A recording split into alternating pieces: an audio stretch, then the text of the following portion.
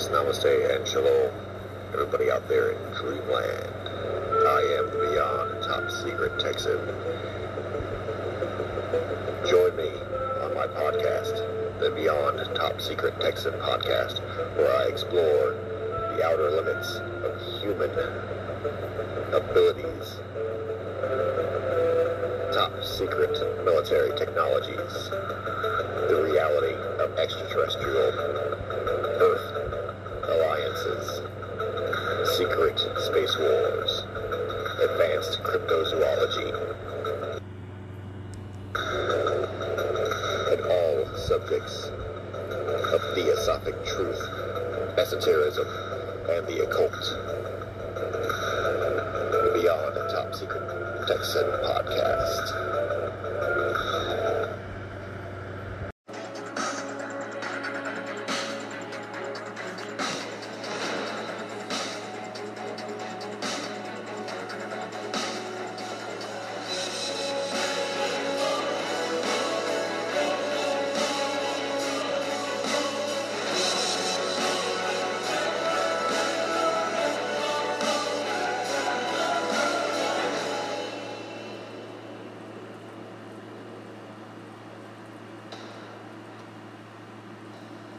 And so war is what the world got after the formation of the Federal Reserve there in America just before Christmas in 1913.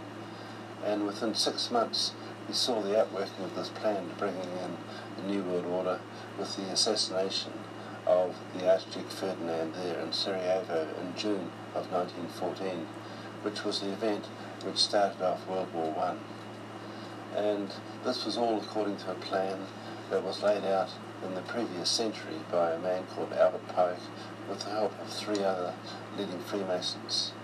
Albert Pike was born in 1809 in Boston, studied at Harvard, then later served as Brigadier General in the Confederate Army.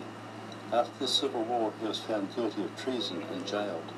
He was pardoned by fellow Freemason President Andrew Johnson in 1866, with whom he met at the White House the very next day. The only monument to a Confederate general in Washington, D.C. was erected in Pike's honour. Pike was one of the founding fathers and head of the anciently accepted Scottish Rite of Freemasonry, being the Grand Commander of North American Freemasonry from 1859 to 1891. In 1869 he was the top leader of the Knights of the Ku Klux Klan, and in 1871 wrote the Masonic Handbook, The Morals and Dogma of the ancient accepted rite of Freemasonry. And so Albert Pike's greatest claim to fame would be that as a 33rd degree leading Freemason in America there in Charlottesville, South Carolina, he set up the Palladian Rite with the help of a Jesuit by the name of John Peter de Smet. And Albert Pike liaised with in Rome and Italy, where Mussolini came out of from a lodge there in Italy at the time of the Second World War, and likewise Otto von Bismarck, the leader of the Prussian Parliament and also the man who was most responsible for setting up the Second Reich in Germany, the First Reich being the Holy Roman Empire and the Third Reich being Adolf Hitler, who came up out of that lodge in Germany, and also Lord Henry Palmerston, who was a Knight of the Order of the Garter and the leading Freemason in England at that time, was also part of this Palladian Rite. And so he was the Prime Minister of England at the time of the Opium Wars in China, and also was Queen Victoria's Foreign Secretary. And so these are the men that set up this Palladian Rite that took over all the Western lodges from that time on. And we know, for example, that Albert Pike wrote a letter to Giuseppe Mazzini in August of 1871, and this is what he said about 3 world wars. The First World War must be brought about in order to permit the Illuminati to overthrow the power of the Tsars in Russia and of making that country a fortress of atheistic communism. The divergences caused by the agent tour, that is, the agents of the Illuminati between the British and Germanic empires, would be used to foment this war. At the end of the war, communism would be built and used in order to destroy the other governments and in order to weaken the religions. And so here we see the outworking of the First World War was in fact the overtaking of the Tsar of Russia, and he was deposed and executed, and communism was established, and Russia became a fortress of atheistic communism. And this was financed by the bankers there in Wall Street. For example, we know that Jacob Schiff boasted on his deathbed that he gave $20 million in gold to the Russian Revolution. And so the Jews from Wall Street were financing the Jews in Russia, who were the Red Army, fighting the White Army, the native white people. And so the Federal Reserve created a Great Depression in the 1930s, which was the very opposite to the thing that it was supposed to do, which was to create economic stability. And so let's turn our attention now back to the plan of the international bankers, which is described in this letter between Albert Pike and Giuseppe Mazzini. The Second World War must be fomented by taking advantage of the differences between the fascists and the political Zionists. This war must be brought about so that Nazism is destroyed, and so that political Zionism be strong enough to institute a sovereign state of Israel in Palestine. And of course, in 1948, Israel declared independence after they had bombed the King David Hotel. During the Second World War, international communism must be strong enough in order to balance Christendom, which would then be restrained and held in check until the time that we would need it for the final social cataclysm. And after the Second World War, of course, communism was made strong enough, and also we know that weaker governments were being taken over. And in 1945, at the Potsdam Conference between Truman, Churchill and Stalin, a large portion of Europe was simply handed over to Russia. And on the other side of the world, the aftermath of the war with Japan helped to sweep the tide of communism into China. And so all the mechanisms are in place today for World War III. And so let's return now to the letter written by Albert Pike to Giuseppe Mazzini and have a look to see what he had to say about World War III. The Third World War must be fomented by taking advantage of the differences caused by the agent tour of the Illuminati between the political Zionists and the leaders of the Islamic world. The war must be conducted in such a way that Islam and political Zionism mutually destroy each other. Meanwhile, the other nations, once more divided on this issue, will be constrained to fight to the point of complete physical, moral, spiritual and economic exhaustion. We shall unleash the nihilists and the atheists, and we shall provoke a formidable social cataclysm, which in all its horror will show clearly to the nations the effect of absolute atheism, that is, the origin of savagery and of the most bloody turmoil.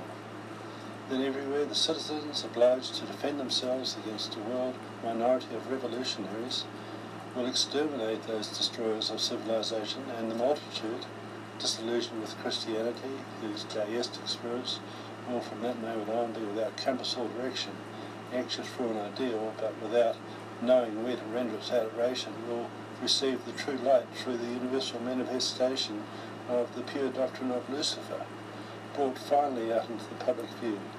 This manifestation will result from the general reactionary movement which will follow the destruction of Christianity and atheism, both conquered and exterminated at the same time.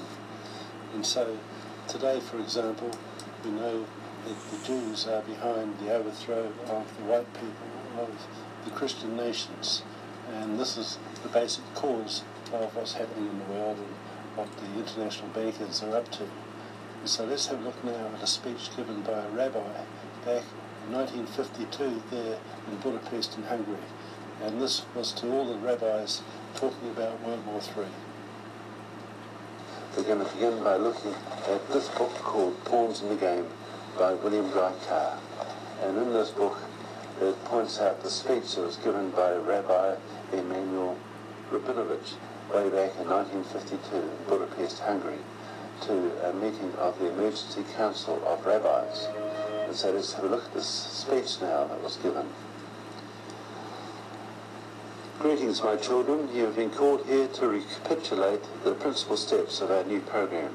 As you know, we had hoped to have 20 years between wars to consolidate the great gains which we made from World War II But our increasing numbers in certain vital areas is arousing opposition to us, and we must now work within every means at our disposal to precipitate World War III within 5 years.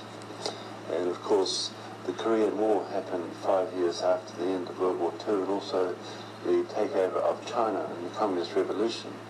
And so this is the beginning of World War III.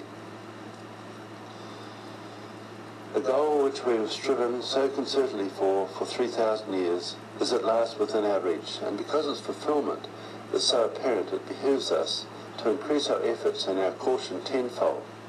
I can safely promise you that before 10 years have passed, our race will take its rightful place in the world, with every Jew a king and every Gentile a slave. Applause from the gathering. You remember the success of our propaganda campaign during the 1930s, which aroused anti-American passions in Germany. At the same time, we were arousing anti-German passions in America, a campaign which culminated in the Second World War. The similar propaganda campaign is now being waged intensively throughout the world. A war fever is being worked up in Russia by an incessant anti-American barrage, while a nationwide anti-communist scare is sweeping America. This campaign is forcing all of the smaller nations to choose between the partnership of Russia or an alliance with the United States, and of course this represents the Cold War years, doesn't it? Our most pressing problem at the moment is to inflame the lagging militaristic spirit of the Americans. The failure of the Universal Military Training Act was a great setback to our plans, but we are assured that a suitable measure will be rushed through Congress immediately after the 1952 elections. The Russians, as well as the Asiatic peoples, are well under control and offer no objections to war, but we must wait to secure the Americans. This we hope to do with the issue of anti-Semitism, which works so well on the United Americans against Germany. We're counting heavily on reports of anti-Semitic outrages in Russia to help whip up indignation in the United States and produce a front of solidarity against the Soviet power. Simultaneously, to demonstrate to Americans the reality of anti-Semitism, we will advance through news sources large sums of money to outspokenly anti-Semitic elements in America to increase their effectiveness, and we shall stage anti-Semitic outbreaks in several of their largest cities. This will serve the double purpose of exposing reactionary movements in America, which can be silenced, and of welding the United States into a devoted anti-Russian unit. Within 5 years, this program will achieve its objective, the Third World War, which will surpass in destruction all previous contests. Israel, of course, will remain neutral, and when both sides are devastated and exhausted, will arbitrate, sending a control commission into all wrecked countries. This war will end for all time a struggle against Gentiles. We will openly reveal our identity to the races of Africa and Asia. I can state with assurance that the last generation of white children is now being born. Our control commissions will, in the interests of peace and wiping out interracial tensions, forbid the whites to mate with whites. The white woman must cohabit with members of the dark races and white men with black women. Thus the white race will disappear, for mixing the dark with the white means the end of the white man, and our most dangerous enemy will only become a memory. We shall embark upon an era of 10,000 years of peace and plenty, the Pax Judaica, and our race will rule undisputed over the world. Our superior intelligence will easily enable us to retain mastery over a world of dark peoples. Question from the gathering. Rabbi Rabinovich, what about various religions after the Third World War? Rabinovich, there will be no more religions. Not only will the existence of a priest class remain a constant danger to our rule, but belief in an afterlife would give spiritual strength to irreconcilable elements in many countries and enable them to resist us. We will, however, retain the rituals and customs of Judaism as a mark of our hereditary ruling caste, strengthening our racial laws so that no Jew will be allowed to marry outside our race, nor will any stranger be accepted by us. We may have to repeat the grim days of World War II when we were forced to let the Hitlerite bandits sacrifice some of our people in order that we may have adequate documentation and witnesses to legally justify our trial and execution of the leaders of America and Russia as war criminals after we have dictated the peace. I'm sure you will need little preparation for such a duty, for sacrifice has always been a watchword of our people, and the death of a few thousand Jews in exchange for world leadership is indeed a small price to pay. To convince yourself of the certainty of that leadership, let me point out to you how we've turned all of the inventions of the white man into weapons against him. His printing presses and radios are the mouthpieces of our desires. His heavy industry manufactures the instruments which he sends out to arm Asia and Africa against him. Our interests in Washington are greatly extending the Point 4 program for developing industry in backward areas of the world, so that after the industrial parks and cities of Europe and America are destroyed by atomic warfare, the whites can offer no resistance against the large masses of the dark races, who will maintain unchallenged technological superiority. And so, with the vision of world victory before you, go back to your countries and intensify your good work until that approaching day when Israel will reveal herself in all her glorious destiny as the light of the world. Illuminati means holder of the light. And so we heard the rabbi there say that the history of the Jews and the white people go back 3,000 years. And it does. It goes back to the Old Testament times. And we know this. We know who the Jews are. They're the Idumeans. And the Idumeans are the people that moved into Judea from the land of Edom to the south of Israel. And they're part white because Esau was a white man, and he went out and married 2 Turkish women and also an Ishmaelite woman who are the Arabs today. And so we know who the Jews are, that their race is this mixture of white blood and also Turkish blood and also Egyptian blood. And we know that the Ishmaelites themselves are part white and part Egyptian from the liaison between Abraham and Hagar, who created the boy Ishmael. And of course Muhammad was an Ishmaelite, and the royal family claim their inheritance goes all the way back to Muhammad. And so we know the history of the Jews, and we know that they were the people that lived in the region called Edom, to the south of Israel. And we see Petra down there, and we see what was called El Kaznet. And El Kaznet was the treasury of the Khazarian Jews, the Kazites, way back in the day. And today these people have risen up, and they're trying to claim back the inheritance that Esau lost from Jacob. And so that's why there's this diversity between the white people and the Christians and the Jews. And of course the Jews hate the white people.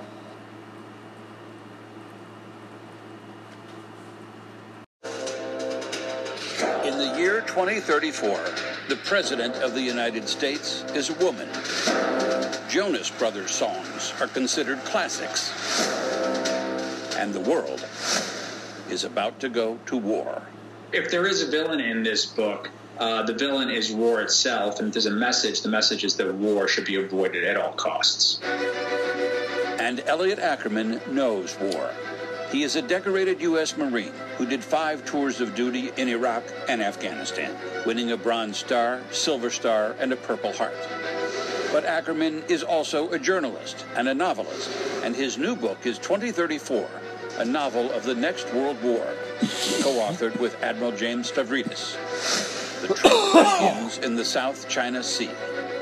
We are very much entering into a type of new Cold War with China, but the frontier is not just nuclear, it also includes cyber.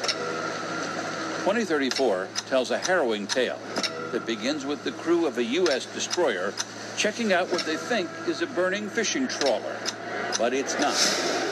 At the same time, a Marine aviator is flying an F-35, testing new stealth technology near Iran, when he suddenly loses the ability to control his plane. Sounds like a computer glitch, but it's not.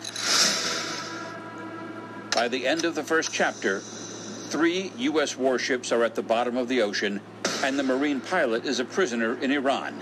2 seemingly unconnected events that turn out to be very much related. They are the beginning of a war with China that escalates into a world war. Yes, it's fiction, but given the credentials of the authors, it can also be taken as a warning. if America right now is continuing to tell itself a story about American global dominance, our lack of susceptibility to any threat, and that there is no nation on earth that can compete with us militarily or economically, and we continue to be the single great power in the world, that is probably a story that is going to get us in a lot of trouble.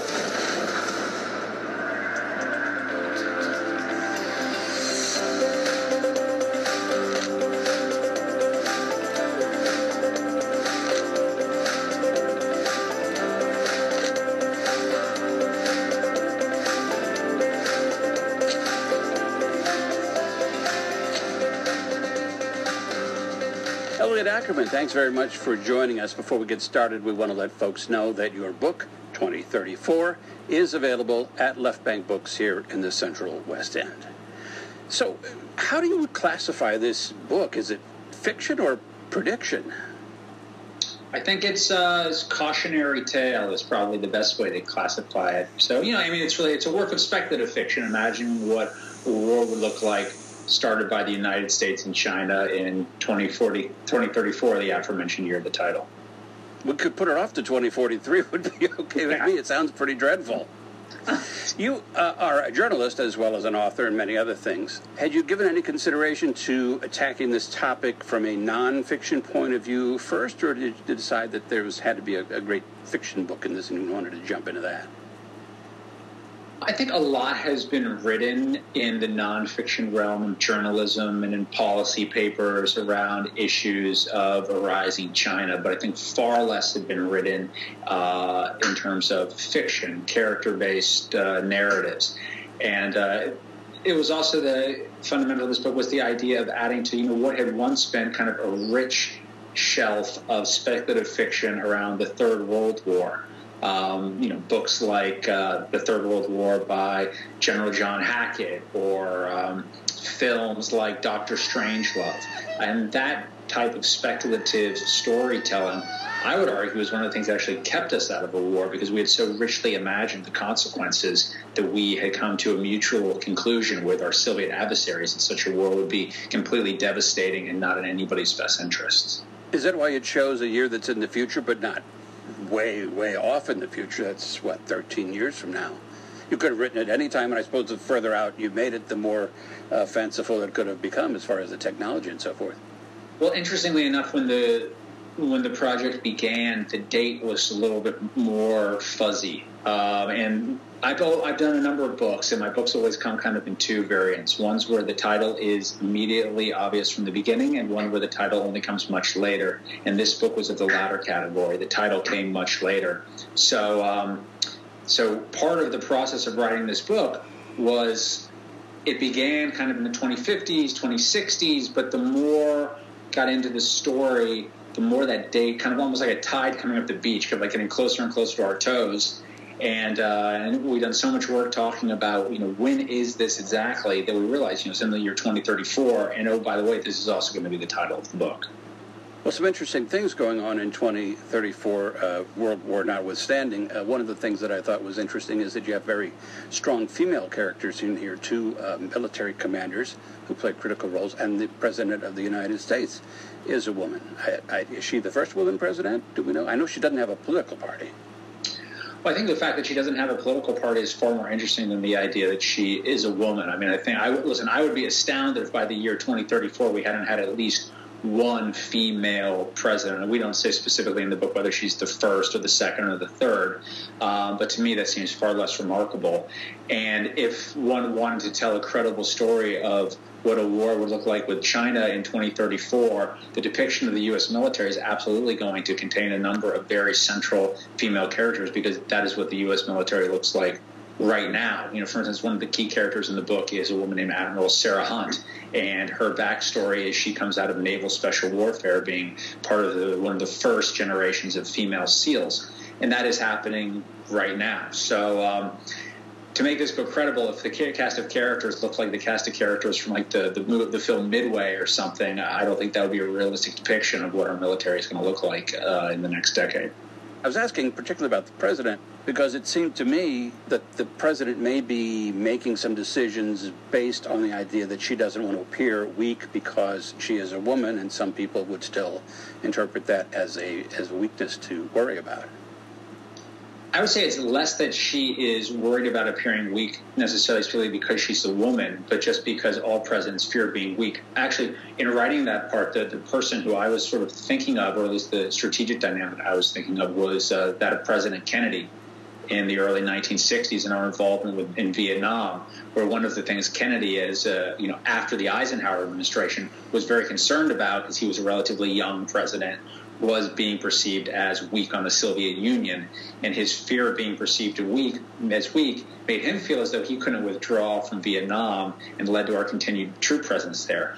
So again, in this book, though, it's very much a character-driven book, and there is, throughout the narrative, you'll see a desire to get into the minds of these characters. And that includes the president, who is more of an ancillary character, but also really the 5 principal characters in the novel, who have a range of a variety of backgrounds, some Americans, some Chinese, Iranians, and others. There are any number of nations involved in this story, but of course China is the main one that I guess you could say was the aggressor in the story.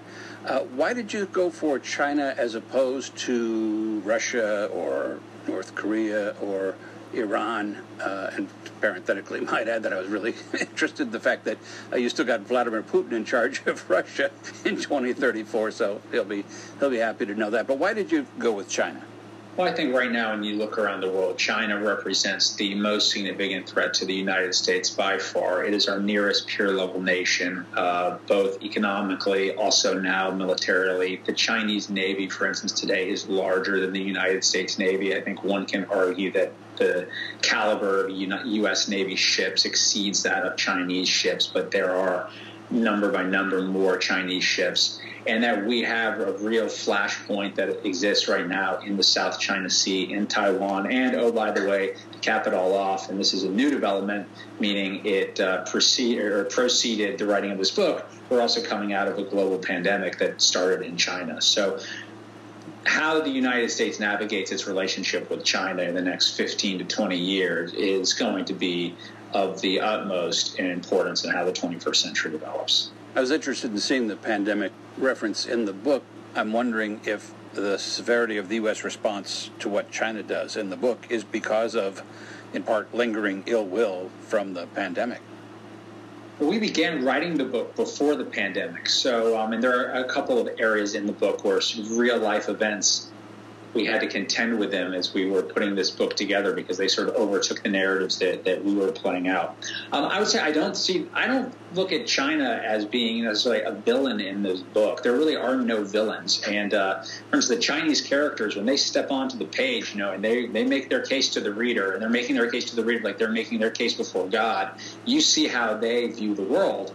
And if we've done our job well, you'll be able to understand how they view the world and how they understand that U.S. naval patrols in the South China Sea, which are, right up to their shores, they view as very aggressive, and how they view the United States as hypocritical in some ways. So they get to make their case. The Americans make their case. Without giving too much away, nuclear weapons are employed in this book.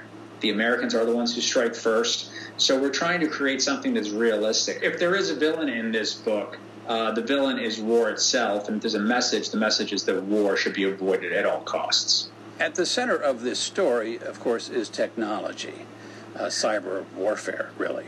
Do we need a cyber force? I would say that we do. I think this is going to be, and already is, frankly, a critical space in our national defense. I mean, in 2 words, right? Solar winds. Just this year alone, 400 of the Fortune 500 companies were hacked into by the Russians. Additionally, that hack penetrated vast swaths of our U.S. cyber infrastructure. Both the United States and China and other nations have the capability to completely cripple one another's infrastructure, whether it's our electric grids, our power supply. So the challenge that exists with cyber, though, it is not something we can easily see. Most Americans don't understand the scope of the threat because the threat is not necessarily visible. But that doesn't mean it is not as existential as threats that we knew before, from like the nuclear threat. And I think it's high time that we put in place the essential methods of deterrence that we will need to avoid such a catastrophic effect. So we are very much entering into a type of new Cold War with China, but the frontier is not just nuclear, it also includes cyber, and we need to shore up our cyber vulnerabilities. Would there be such a thing as mutually assured destruction working to keep these cyber wars in check as it's done with nuclear war? I think what the current, if I were in the current administration right now, I think we need to be making the moves and the overtures to our peer-level adversaries in the realm of cyber to establish basically regimes of mutually assured deterrence. So they very clearly know that if they strike us, we will strike them, and we will be able to wipe one another out and assure that those attacks never happen. But again, I think for many Americans, the challenge has been this is more difficult to conceptualize, but the threat is every bit as profound. Yeah, I opened my Facebook account today, and on the page was a reminder that it was 2 years ago today that we interviewed Janet Napolitano on this program about her book. And one of the points that she made about her selection as Homeland Security Secretary by President Obama was that he thought that she had a very dark imagination, which she took as a compliment. Do we have enough people in Washington with dark imaginations, or do we need to find some? Because this is a pretty dark story. I don't know if it's necessarily dark imaginations, although I appreciate what you're saying with Pelham, but just imagination in general, right? The writer George Saunders, who I admire, said recently of this past year, 2020, that 2020 is a year represented of failure in American storytelling, meaning the stories that we tell ourselves were insufficient to the challenge of that year. And I think whether it's imagination or the stories we're telling ourselves about ourselves, it's important we get those stories right. So specifically, if America right now is continuing to tell itself a story about American global dominance, our lack of susceptibility to any threat, and that there is no nation on earth that can compete with us militarily or economically, and we continue to be the single great power in the world, that is probably a story that is going to get us in a lot of trouble. I think we need to recognize the fact that we do have peer competitors, both militarily and in issues like cyber, and that we need to be imagining how those threats could manifest to compromise our national security. Like to give you one specific example of American storytelling, you ever see the series Band of Brothers? Yes, on HBO, yeah. HBO, great series. I would argue that series, captures a type of zeitgeist that doesn't so much exist today around the wars, the Greatest Generation. That was a story that we were telling ourselves a while ago, but we don't seem to be telling to ourselves as much today. I've always thought it was very fascinating that Band of Brothers premiered on HBO on September 10th, 2001. So the story we were telling ourselves right before 9/11 was sort of a throwback to the Second World War, and that was who we were and we're going to be. So what are the stories we're telling ourselves right now? Oftentimes we're not cognizant of what those stories are, and I think it's important that we are to allow us to imagine our way out of future threats. Well, and I suppose one of the many terrifying scenarios is a combination of the nuclear and the cyber war. At one point in the book, you talk about cyber weapons being used to turn smart bombs not into dumb bombs, but into brain-dead bombs. Right. I suppose that's a real possibility. At SolarWinds, I mean, they didn't launch anything, obviously, but they started to get into that part of the defense system. I think it's interesting. The book very much deals with technology, but this idea that technology sometimes isn't enough, right? It's not enough that you have the most state-of-the-art technology. You also have to have the right technology for the moment. Like, for example, if you're a student of history, you might know that in the 15th century there was the Battle of Agincourt. If you remember the Battle of Agincourt, that's when a group of heavily armored French knights tried to rush across a muddy field and attack a bunch of unarmored English longbowmen. Well, the English longbowmen won that battle because they had a bunch of arrows. So did it matter that the French knights had the most state-of-the-art armor in the world? No, not at all, because they bogged down in the mud and were killed by something as basic as a bow and arrow. So you've got to have the right technology too. Yeah, you seem to be making a case a little bit in the book for having too much technology is a bad thing. First of all, it makes us vulnerable because we're so reliant on technology, but that it's technology at the cost of perhaps really knowing what to do if you don't have that technology available to you. Your hero of the story, one of them, is the Major Chris Mitchell. Wedge. I kept wanting to say Wedge. That's his nickname. But, his plane gets taken over and he ends up in Iran as a prisoner. Do the military services teach pilots, captains, so forth, how to work without all that technology in case there is some sort of a breach? Yes, increasingly so now. I think the word, I don't know if it is a word, but you get my meaning, is primitivization. So we are making things more primitive again. I think that is a somewhat newer development. For instance, midshipmen learning how to navigate by sextant, which is something that 15 years ago they weren't learning to do, but now they've gone back and learned how to do that. Or in my case, I was a Marine lieutenants learning how to go on patrol without just a GPS, but also using an old lensatic compass. So that's very important, because it's not just the technology isn't enough. You can have the technology, but you also have to have the ability to be adaptive. And if you're totally reliant on the technology, you lose your ability to adapt. And so I think we are seeing a combined focus on technology and the ability of the leaders to adapt in the field when that technology is not working. Well, and I may be conflating two things here that really don't have anything to do with each other, but for the moment I'm going to think that they do. In the book, you have the F-35 as the plane that the Major is flying that gets taken over technologically. The F-35 is an actual plane that I think recently was dubbed a failure because it had too much technology and it wasn't working. Well, without getting into too many details of the book, I will say that the first aircraft you see in this book in Chapter 1 is a state-of-the-art F-35, which are currently in use now, although the acquisition process of the F-35 was long and painful and over budget.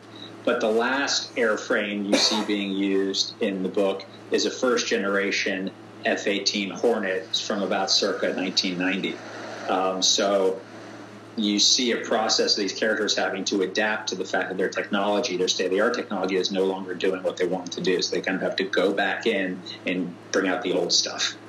It's interesting. You get into some inner monologues of some of the Chinese characters in this, and some of their statements as well. One is about that 1,000 years from now, America will no longer exist. But the one that really jumped out at me is the Chinese, I guess he's the admiral, the Chinese admiral, saying that America will do what always happens, is it'll collapse from within, which is a scary enough thought just in the abstract. But given what we've seen lately, and I don't want to put too fine a point on it, but I mean, is that the sort of thing he might have meant?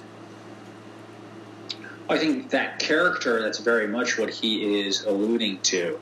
And there's a part in the book where he quotes Abraham Lincoln, who expressed a similar sentiment in 1860 in the speech that he gave. Basically, I'm paraphrasing here, but Lincoln basically said that, the greatest army on the earth could not come to the United States and take a drink from the Ohio River, that Americans are going to live as free men throughout all times or die by suicide.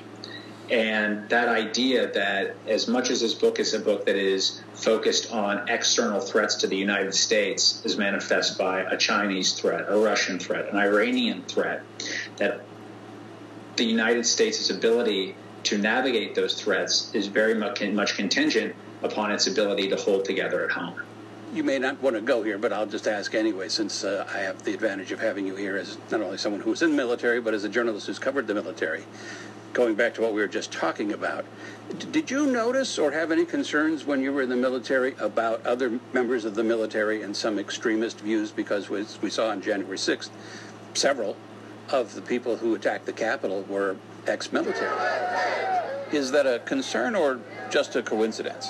I would not say that I observed that when I was in the military. I will say just myself personally as a citizen, I am, and I don't say this from a perspective of being on the left or a perspective on being on the right. I say this as a perspective of being a U.S. citizen, that if you look back in history, the combination of having a very large standing military in a republic where the politics are dysfunctional, the internal politics are dysfunctional. I think we could say our internal politics right now are pretty dysfunctional. That combination, large military, dysfunctional politics, in history it doesn't go well. And so I am concerned about that as an issue in the United States, that the military right now seems to be one of the only institutions that has yet to be overtly politicized. and heaven help us if we try to politicize our military. We were talking before about having a dark imagination. Does the Pentagon ever call on folks like yourself to kind of help them game out some possible scenarios that maybe they aren't creative enough to think about? Well, I worked for the Pentagon for a number of years for the Department of Defense. You being the notable exception of having already been there. Sure. And I've heard from a number of people who work in government who have read this book, enjoyed this book. So in that way, yes, and they certainly do have top minds that think about issues such as China, cyber, and what the next threats are that will come to the United States. You know, whether or not those voices that have the most foresight are always listened to, you know, that's usually the challenge. It's not that no one is saying what's coming next. I mean, there were people who were predicting a pandemic. The problem was no one was listening to them. For the longest time, I remember even before 1984 and for years after 1984, that people were always referencing that novel as some sort of a yardstick about the dystopian future that we might face. I'm wondering if you think there's a chance that 2034 might become sort of that same kind of a yardstick. Well, I think that the book and choosing a year for the title is a nice way to kind of put a marker on the wall, and it also places the book within a literary tradition that, yes, obviously there's Orwell's 1984. You know, there's also Stanley Kubrick's 2001: A Space Odyssey. And I think, you know, as the date approaches, you know, you can always say, well, is this what it's really going to be like when the year hits? And frequently, you know, it's not exactly what that narrative is, but then when you look back at it, it is a nice way to think about how people were imagining these events in the past as we try to imagine our future. You have a co-author on this book, Admiral James Stavridis. How did it come to be that you had a co-author? How does that work as sort of a process question here, I guess? Does someone write one chapter and someone write the other chapter? And also, did one of you have the idea and bring it to the other, or what got you guys onto this idea? Yeah, absolutely. So this book was absolutely a total partnership, and originally it was Admiral Stavridis' idea. His idea was, you know, let's write a book that imagines a war between the U.S. and China, primarily at sea, in 2034. And so he approached our shared editor at Penguin Press with this idea, who said, well, you know, love the idea, totally understand what, you know, the tradition that you'd be writing into. I think it would be great if you worked with a novelist. And like, aren't you and Elliot friends? And so the Admiral and I had known each other for the better part of a decade. We're both graduates of the Fletcher School of Law and Diplomacy, where he was later the dean. And when he was the dean, he brought me on for a semester to serve as writer in residence. And when he asked me to do this, he gave me a bullet point list of my responsibilities, one of which was talk to the dean about books when he feels like it. So Jim's a very deeply read guy, and we would sit around, talk about books. We shared an editor. So I very much knew his sensibility. And so when, you know, the idea of working together on this project came up, I was very excited, and we had very much a shared vision of what the book could be. And so it was a lot of fun writing it. In terms of process, we would sit there and, you know, each chapter, we did it by chapters. And, we would just go in a lot of detail, outline every single chapter, write it, kick it back and forth between the two of us. When we thought it was in good shape, then we'd move to the next chapter. Did a lot of the ideas in this come from perhaps some frustration you might have had when you were in the military about things like drawing red lines that then get erased or skipped over, things like that? I wouldn't say like frustration. There was no score or anything I think anyone was trying to settle in this book. I think it's really a accumulation of our experiences. I could go in and point to various spots in the book that, you know, this is something drawn from my experience, this is something that's directly drawn from Jim's experience, and, you know, then obviously whole facets of the book that are just completely imagined from whole cloth. So the book's very much a combination of our imaginations and experience. I was struck by the fact in the book you point out, I assume it's a fact, that the word in Chinese for crisis is the same word as opportunity. Is that real? Because that's kind of fascinating. Yes, it is. Mm-hmm. And the idea also coming out of that, which is, you know, never let a crisis go to waste. Well, sort of just by way of wrapping up, this, not to make light of it, but it sounds like something would make a surefire hit movie. Has anybody talked about that? We have a few people who are interested in it, so, we'll see. Fingers crossed, but, you know, you never know. Who would you have play Wedge? You know, I've joked with the Admiral about this because one or two people have asked us this question. I finally came to the consensus that, you know, if this was a film, I decided that he and I would kind of tackle the project like Arsenio Hall and Eddie Murphy, and we would just play every role just wearing lots of makeup. Well, the book is 2034. Hopefully you're wrong about all of this and none of it comes true. But, boy, it seems like it's really on point. And it's also available, again, folks, at Left Bank Books in the Central West End. Elliot Ackerman, thanks so much for the time. Really appreciate it. Thanks so much, Paul. And I'd like to say, for a grim book, we had a lot of fun writing it.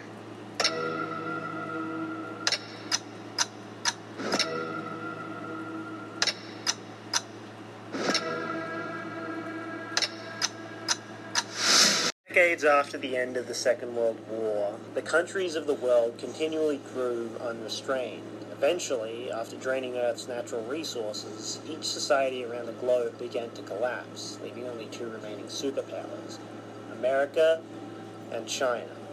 While still suffering from the lack of oil, thanks to its superior atomic energy development, America was able to keep its head above the water. China, however, was still very much reliant on fossil fuels. Rather than crumbling like the other nations before it, China desperately sought out new sources of oil. After America swiped the last underwater oil reserve out from under them, and with America's refusal to export any fuel to them, China chose to invade Alaska, the only other remaining place with oil left in the world. It would allow them to continue with this new supply of oil, but America's retaliation would follow soon after. This would mark the beginning of the Sino-American War that would last for 11 years, until 2077, when the US finally pushed China out of Alaska and began carving through China's satellite states into their heartland. After 11 years, the US was nearing victory, until October. On October 23, 2077, America, China, and seemingly all the other remaining nations would launch their entire nuclear arsenal, blanketing the surface in nuclear fire and silencing the entire world. Now what if? What if the Great War never happened? What would it look like?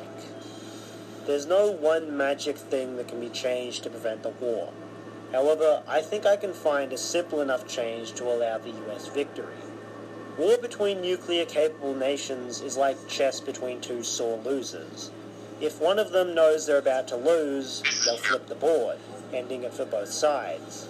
Now granted, the same would happen after they lose, but in a war, the defeated nation will be unable to do anything, so you need to somehow win without them seeing it coming. Assuming that the power to launch China's nuclear arsenal rests in the hands of Chairman Cheng, then taking him out could prevent China from effectively launching a nuclear attack against the US. This, of course, is a lot easier said than done. So let's say by June 2077, US military high command accepts that with the continued push into Chinese territory, the inevitability China will launch their nuclear payload rather than surrender is absolute. With this in mind, a plan to ensure China's complete defeat is put in place. The first and most important objective is to eliminate the head of the snake, Chairman Cheng. A full assault of the city or use of a small strike team may be courses of action. However, both would require heavy preparation and could easily fail, whether through defeat at the hands of the enemy or simply alertion of their position to the enemy. No, the best option would be one that the tech boys have been working on, an orbital strike weapon that could take out any target around the globe with one strike. But make no mistake, this is an all-or-nothing play. There will be a full invasion of the city, and special operations will be deployed to confirm the strike hits its target. The reality that some silos will launch, even if the chairman is killed, also has to be accepted. There's little to counteract this. The US will have to initiate first strikes on any known missile silos to prevent them from launching. To ensure the US has plenty of time, the invading forces need to slow their assault, dig in, and make it appear as though it's a natural loss of momentum. But relying on the acting skills of the troops would be a foolish play. In actuality, the troops will be losing momentum because supplies and new equipment will be funneled into reserve for the invasion of the capital. In the meantime, the US spends its remaining resources on planting spies and locating every last nuclear silo. The months pass, and as expected, the lack of supplies causes the American morale to plummet, and China slowly begins taking back territory, except off China's east coast, but the supply remains steady enough to ensure a delicate balance. By October, the PLA have almost pushed US forces out of China, and now it's time to strike. Every part of the plan has been prepared. The The US is at DEFCON 2. Most of the Third Fleet is en route to China, and the Bradley Hercules is moving into fire position. At 4 a.m. China Standard Time, on October 23rd, the Pacific Fleet launches swarms of fighters and newly developed vertibirds into the sky. The fleet moves west to draw the enemy away. At 4:05, the US launches sea-based and land-based warheads on known Chinese silos. At 4:10, with the Bradley at fire position, it releases all 8 of its salvos, raining fire down on the Chairman's Palace for 2 continuous minutes. At 4:11, the first of the air fleet reaches Beijing and begins leveling the city. At 4:18, the vertibirds start deploying troops over the city. At 4:19, the first wave of missiles touch down on Chinese soil. At 4:31, ground forces confirm the chairman is dead. At 4:34, the second wave of missiles touch down on Chinese soil. At 4:40, NORAD confirms 3 Chinese warheads inbound. At 4:55, Portland, Dallas, and Chicago are confirmed hit with nuclear weapons. While the world still tastes some of the nuclear fire that mankind holds, humanity itself is saved from feeling the full force of nuclear devastation, and after October 23rd, the world keeps moving. Following the death of the chairman and much of the PLA leadership in the initial bombing of Beijing, the Pacific Fleet punctures through the defenses of the disorganized Chinese forces and reinforces the East Coast invasion, hunting down the last of the Chinese leadership. As the rest of the US forces begin receiving supplies again, they too start putting pressure on the crumbling Chinese forces, fracturing them even further as they make full use of the new power armor suits. From here on out, victory is assured. Back on the home front, however, the situation is rapidly declining. The nukes that hit the country left tens of thousands dead and millions displaced, putting further strain on already scarce resources. Apart from the mass housing that had to be set up for these people, Appalachia is facing crisis as well. The robots in the city of Watauga have gone haywire and started killing civilians, causing the city to be evacuated and the military to set up a quarantine. The riots are also getting worse. The National Guard have been deployed to multiple places in the region. At least the FEV program is continuing as planned, which is more than can be said for the California branch of the project. The soldiers of the California branch have declared an open rebellion from the government. This cannot be allowed. A state of emergency has been declared and all reserve personnel have been activated to keep order. By November, the police become almost redundant in most places. It all falls to the military to maintain order. The food becomes scarcer and scarcer as the struck cities have become dead zones and the farms surrounding them are abandoned because of radiation poisoning. In the cities surrounding the dead zones, food riots and other violence becomes more common by the day. The military starts enforcing curfews and executing people in the streets for rioting, causing mass graves to be dug to dump the bodies.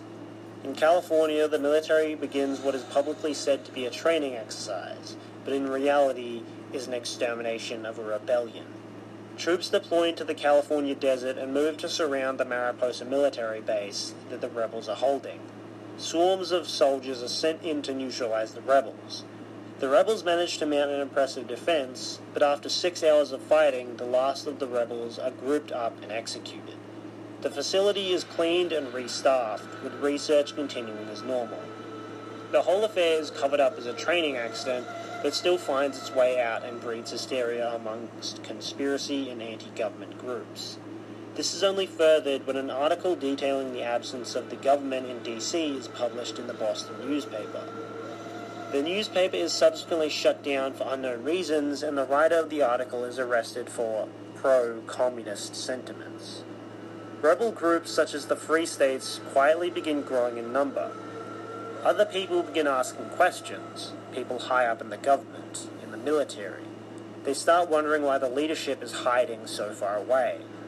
Near the end of the month, the military finally clears out the last of the rogue robots plaguing Watauga and begins preparations to return the citizens to the city. As December comes, US forces in China have finally taken out enough of the leadership for the PLA to cease being an entity. The remaining PLA forces are merely terrorist cells now. As such, the US declares victory over China. It's good news for sure, but the main appeal is the distraction from the problems plaguing the country. The government quietly moves back into the White House, then proceeds to very publicly announce the victory, overinflating the importance of the victory tenfold just to keep as many eyes as possible away from what's going on around them. The war may be over, but they make sure everyone is aware that communist sympathizers may still be lurking and to be ever vigilant against anti-American and anti-government traitors. While Vault-Tec's stock price went up after the nuclear strikes on America, with the announcement of victory in China, Vault-Tec and many other defense contractors' stock prices plummet, leading some of the executives to talk to their friends in the government. It's very quickly after that rumors spread of Chinese insurgents getting supplied by Russia. Then every politician, every newspaper, and every celebrity begins repeating the same message. The echo of the Cold War comes back once again, opening up old wounds and painting a new crosshair. As simple as that, Russia becomes the new boogeyman. Vault-Tec and the other defense contractors, aided on by their stockholders in the government, say that Russia is preparing to invade America in their weakened state, simultaneously boosting the stock prices of those involved and diverting further attention away from the current situation in America.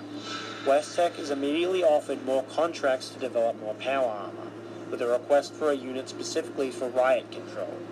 Back in China, the new government is being set up, establishing China as the 15th Commonwealth of the United States. New Year's comes and America celebrates a new year without war. But without the distraction, the more pressing problems come to light, and they won't be so easily scapegoated out of. The food situation is not improving, it's getting worse. The loss of farmland and displacement of millions of people is finally being felt in full. Perhaps it would have been more merciful had the Chinese been using high-yield nuclear weapons. Then the cities simply would have been wiped from the map. It would all be over in an instant. But instead they were low-yield, resulting in much less instant death, but far more radiation. It would appear that God had saved the people that survived, but really he had only forsaken them to live. The city would be ruined either way, but with the lower yield, the humans, animals, and plants would survive, but would be poisoned with radiation, spreading the survivors like a plague, wandering to other cities that already can't support themselves. The survivors would slowly fade into nothing from hunger, pestilence, and the poison of radiation. The survivors have no way to feed themselves or access medical care beyond the meager handouts the government can afford to give. Most other people already find it difficult to afford enough to eat, and with automated industry ever expanding, more and more people are losing their jobs. As a result, more people, be they refugee or local, resort to crime to feed themselves. More graves are filled with body bags as the military executes rioters and food thieves. More soldiers refuse to shoot civilians and are sent to be experimented on by Westech and the FEV program. Contrastly, in the Commonwealth of China, or COC, the situation is slowly improving. The Commonwealth government is given plenty of freedom to do as they see fit, and they have plenty of support from the federal government. The federal government thinks they can continue to hold the home states through fear and deception, but they need to gain a proper hold over their new territory. To achieve this, they plan to do the same with their new Commonwealth as they did with Canada. They need to build up enough infrastructure for the military so that the army can keep control of the region as the territory is fully incorporated as part of the United States. The government starts shipping over materials to begin constructing nuclear power sources. To begin with, mid-level nuclear power generators will be constructed for use at military bases and other official use buildings, while existing nuclear power plants will be upgraded and new ones over time will be built. With plenty of support from the engineering corps and automated construction, the government estimates that most power plants will be upgraded within 6 months and new power plants will be constructed within around 18 months. Given the time it will take to set up nuclear facilities, the US authorizes limited shipments of fossil fuels to the COC. The Commonwealth government also starts registering the population as American citizens, though only as Type 2 citizens, like in Canada, immediately imposing new taxes on them and mandating English as the first language of the COC. Most people see minimal difference between the old and new government, but at least the war is over. The new government is slightly less authoritarian, the taxes are slightly less, and now the beliefs that would normally get you shot and the beliefs that would normally get favor have been switched around. That's about as much as anyone can say about their new overlords, at least for now. Through February, the US military continues to mop up the remaining terrorist cells throughout the COC. With superior equipment such as the T-51 powered combat suit, the scattered PLA remnants stand no chance against the American military. Some trouble is encountered with locating the terrorist cells, as they hide in rural areas and the locals seem to be very open to aiding them. In the end, it only delays the inevitable. Once located, the terrorist cells and the local sympathizers are swiftly executed with minimal friendly casualties, and military forces move on to the next holdout. The military continues to smash the remaining cells of the PLA into smaller and smaller pieces. Eventually, the only remaining PLA forces are either too small to track effectively or have fled into the Gobi Desert. There are even reports that some groups may have moved through the former Mongolia area up to the border to receive aid from the Russians. If the PLA move into Russia, there's little the military can do. But the immediate threat in the COC has been reduced enough, and the government decides it can now start sending troops back home. And that they do. By May, 200,000 troops are back home, with 1 million more well on the way. The government is pleased to have the extra reinforcements behind them, but unfortunately for them, significantly less people than they thought wanted to stay in the military. Most took the chance to be discharged even when further service was offered, resulting in an influx of fresh civilians coming back into the population. It quickly becomes apparent that the return of the overseas forces will be detrimental to the government. While the government hoped that more military forces would be able to provide security for them and control the population, the mass dischargement from the military meant that the problems would only be exacerbated. The food problem may ease slightly, but thanks to mass automation there certainly won't be enough jobs. Veterans finding jobs back home after a war is normally a massive issue, but when on top of most jobs being filled, many don't exist anymore thanks to automation, well, tens of thousands of people came back home just to live in the streets. As this reality becomes clear to the veterans of the war, they begin to side against the government and the practices that led to this situation. Significant numbers of veterans begin protesting against the current establishment alongside the rest of the population. As the active military is sent in again and again to break up these riots, many veterans find themselves at the other end of Uncle Sam's gun sights. They see how their country has changed in the years they've been absent, so they do what the government taught them to do: fight. Some begin joining underground movements like the Free States, swelling their numbers further, while others create their own militias.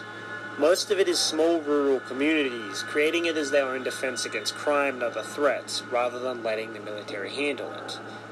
So it had begun. Small communities had begun forming defensive militias. So it seems the government got the army they wanted. The only problem was that it was standing against them. To add insult to injury, in Appalachia, Hornwright Mining finally manages to perfect the advanced auto-miner design, using the knowledge gained from taking over the rival mining company Garahan the year prior. With the completion of the advanced auto-miners, Hornwright deploys them en masse to all their sites, firing all the remaining human workers that were left over from Garahan. When the already struggling mining towns hear about this, it's the final nail in the coffin. They go absolutely berserk.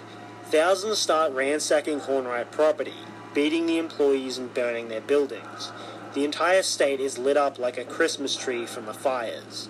As crowds start growing outside the Charleston Capitol building, the National Guard starts moving in. The guardsmen move through the streets in high numbers, deploying gas everywhere and shooting anyone that comes near them. Many take this as their notice to scram, and do so. Others, united in their hatred of what they perceived as the corporations collaborating with the government to step on all the common folk, take up arms against the guardsmen. Some throw rocks and paint cans at the guardsmen. Some pull out their rifles, their pistols, their handmade weapons to fire at the guardsmen. Attempts to return fire are made, but the conscripts that pass for the National Guard aren't nearly accurate enough to effectively thin out the rioters' numbers. The rioters have complete advantage, attacking from high up windows or rooftops, places that the gas couldn't reach, preventing the guardsmen from being able to see the rioters while they shoot them. as the troops are surrounded and have no chance of counterattacking properly in the open urban environments. All across West Virginia, National Guard troops retreat from the urban areas. To deal with what could only be described as an open rebellion against the government, action has to be taken. The Air Force is mobilized to exterminate this threat. Within 2 hours, after the National Guard failed to contain the situation, Air Force planes are flying over Appalachia, and immediately they begin firebombing the towns, laying waste to anywhere that resisted. In the aftermath, the survivors of the assault mostly all flee the towns, knowing what would happen to them. The majority seek refuge and vengeance through joining the militias that have been building up, knowing the government stayed away from the communities that were protected by such militias. The Free States, while being one of the few underground militias, is the biggest in West Virginia, and gains a massive surge of new members teaching them how to survive on the land and build secret bunkers throughout the wilderness. And anonymity was vital to the survivors. After the rural towns of Appalachia were burnt down, the military sifted through the ashes, executing everyone they found. Even Charleston, which had only had minimal rioting, was filled with a battalion of troops the following day, going door to door arresting suspected rebels. As the months go on, more and more veterans return home, and with each boatload of them, the militias and the government's problems grow. After a short while, the government starts preventing boats from bringing anyone home, inventing reasons for the armed forces in the COC to continue operating in such large numbers. This was certainly strange to the remaining military forces in the COC, as the situation was secure, and in fact improving beyond what it was in the home states, and by all means better than Canada, which to the soldiers was one explanation for why the government would keep them in service. The federal government had left Canada with almost nothing. Their government no longer existed, and what remained served the interests of the US. There were attempts to improve the condition of the failed state. The industrial sector was put to great work to support the American war machine. A massive campaign was set up to convince corporations and citizens to invest in projects and property in Canada. However, it was all unsuccessful. Many suspected they would try the same with China, and many suspected it would fail again. Thanks to this failure, among many others, Canada, rather than becoming a part of the American Empire as most envisioned it, it would more accurately be described as a dying man giving all his blood to the man dying beside him. So in a way, Canada isn't faring much worse than the US proper. The federal government has no interest in even entertaining the idea of pouring any more resources into Canada, not when there's a ready supply of soldiers throughout North America. Provided those soldiers don't mutiny, which is becoming an ever-increasing concern, if Canada tries anything, the government can just send more troops there to crush any resistance. In that regard, at least, Canada has truly become part of the US. The reason that the people in the COC knew it would be different than Canada, that this time it would work, was because they knew the government's power didn't stretch so far over the Pacific. Their army could break down one empire and build another, but whether they could maintain it was the question. The American government could keep their people loyal through a common cause and, when needed, a common enemy. It only needs to use force on anti-Americans, hence why the annexed nations are a problem. Their membership in the United States was gained when they were conquered. They were opposing the United States, so force is the natural response to keep them in line. Where Canada is a much smaller nation compared to the US proper, so force can be relied on if integration fails, the civilian population of China is massively larger than the US military, sitting around 300 million more than the total population of the home states. The US military could wipe out the civilians, but if they were to start an organized rebellion or even cooperate with any remaining PLA units, the military would either have to take significant losses wiping them all out, or just burn everything to the ground. That's why giving the police equipment is a gamble. They'll be able to better keep order with it, but if a rebellion does occur, they might turn. The people in the COC could judge for themselves, though. A rebellion seemed unlikely. The government was trying very hard to establish the COC as a stable state. Millions worth of industrial support was being sent over the Pacific, and it seemed that competent people who were actually interested in the common good were put in charge, as opposed to the regular type of politician that made it to office. This effective leadership likely isn't a mistake either. It's allowed the nuclear plants to be upgraded effectively and marked plenty of old Chinese factories for renovation, providing the basics for import of American industry to the new frontier. With help from the federal government advertising the COC as a great opportunity for business, the Commonwealth government is able to secure many deals with different companies to come over and begin producing in the region. Given the scope of everything they intend to bring over, that being enough to completely erase any remnant of Chinese business, it's bound to take a long time, years at a minimum. But the government has to start somewhere. Given all of the businesses in China were owned by the government, once the Commonwealth government was established, all control went to them. So the matter of accommodating the new corporations setting up in the COC is relatively simple. With any company that strikes a deal to set up in the COC, they're allocated an old Chinese company and their associated assets that's compatible with a new business. The old Chinese portion is merged into the American company and the facilities are modified to suit the needs of the new operations. There's mild outrage from the companies being absorbed, yet there's nothing they can do about it. The Commonwealth government is careful to limit the amount of automation and forces the new businesses to utilize a largely human workforce. The first wave of businesses all set up by mid-September. Along with them, they rapidly introduce other forms of nuclear power, batteries, generators, engines. Now they're all being produced in the COC, moving the plans of the government further along and enabling the locals to begin indulging the American lifestyle in all its consumery goodness. The onslaught of Americana erodes at what's left of the local identity of being Chinese. Everything begins to look as it does on the other side of the Pacific. Everything from car brands like Corvega and Chrysler to American accounting firms have cropped up in the COC. To take advantage of this, the government slowly begins knocking down traditional buildings and replaces them with more modernized American-looking buildings. In November, the USSA reveals that the mission to land a man on Mars is ready and will commence in the coming weeks. This serves to distract the public, if not just a little. It's a great opportunity for the government. They're able to flex their power to the world once again, hopefully winning back the American people with this display of power.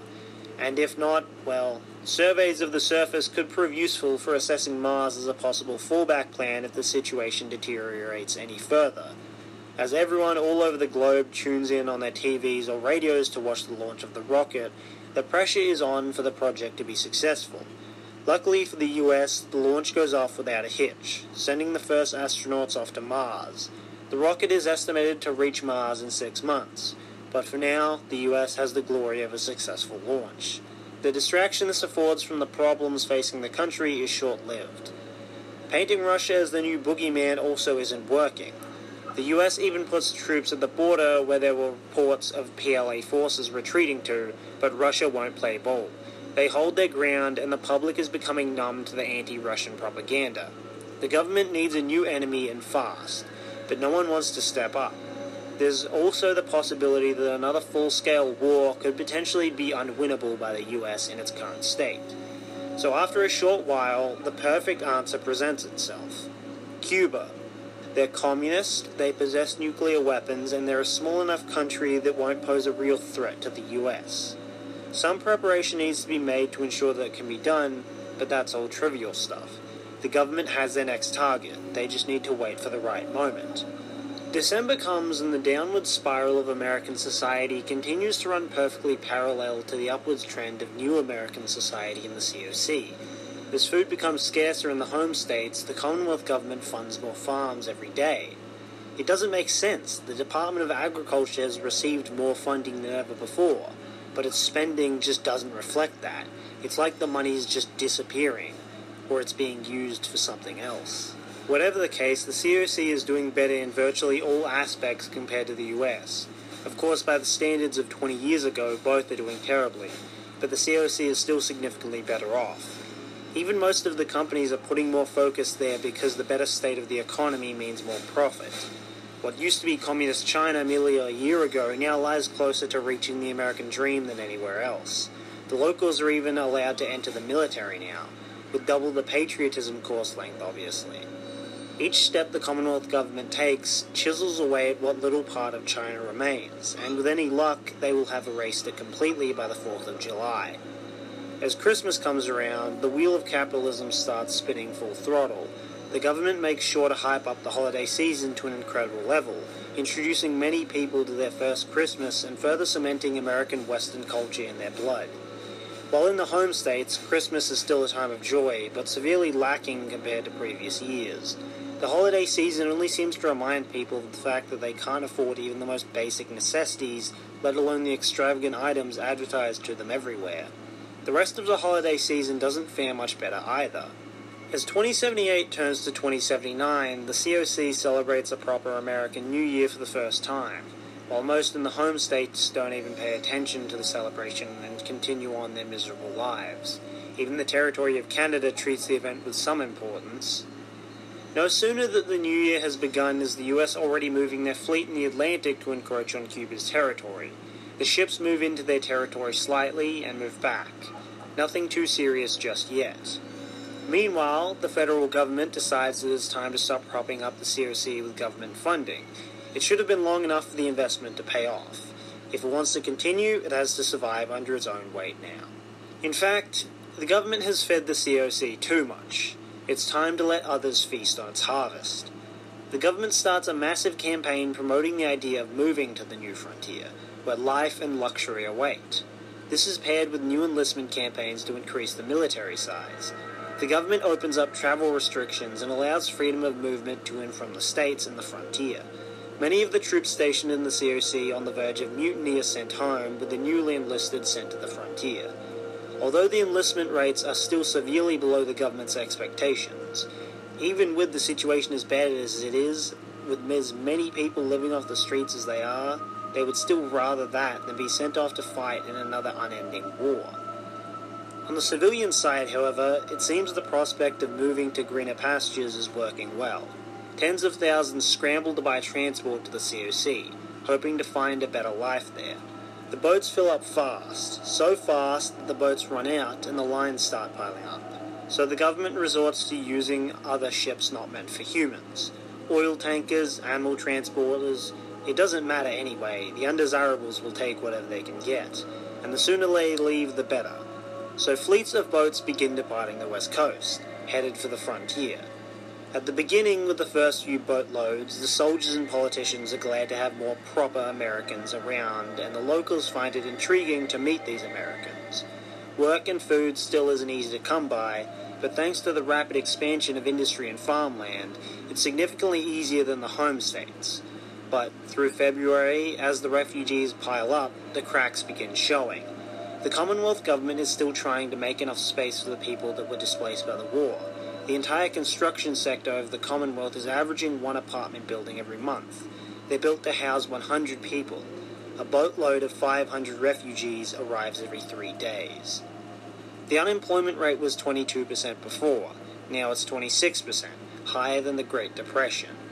The food is the worst part. The Commonwealth government has been keeping it secret, but most of the farms are new and still growing. Either they have to let the food grow fully and leave thousands to starve, or ship out the undergrown food and have to plant more, causing potentially millions to die in the process.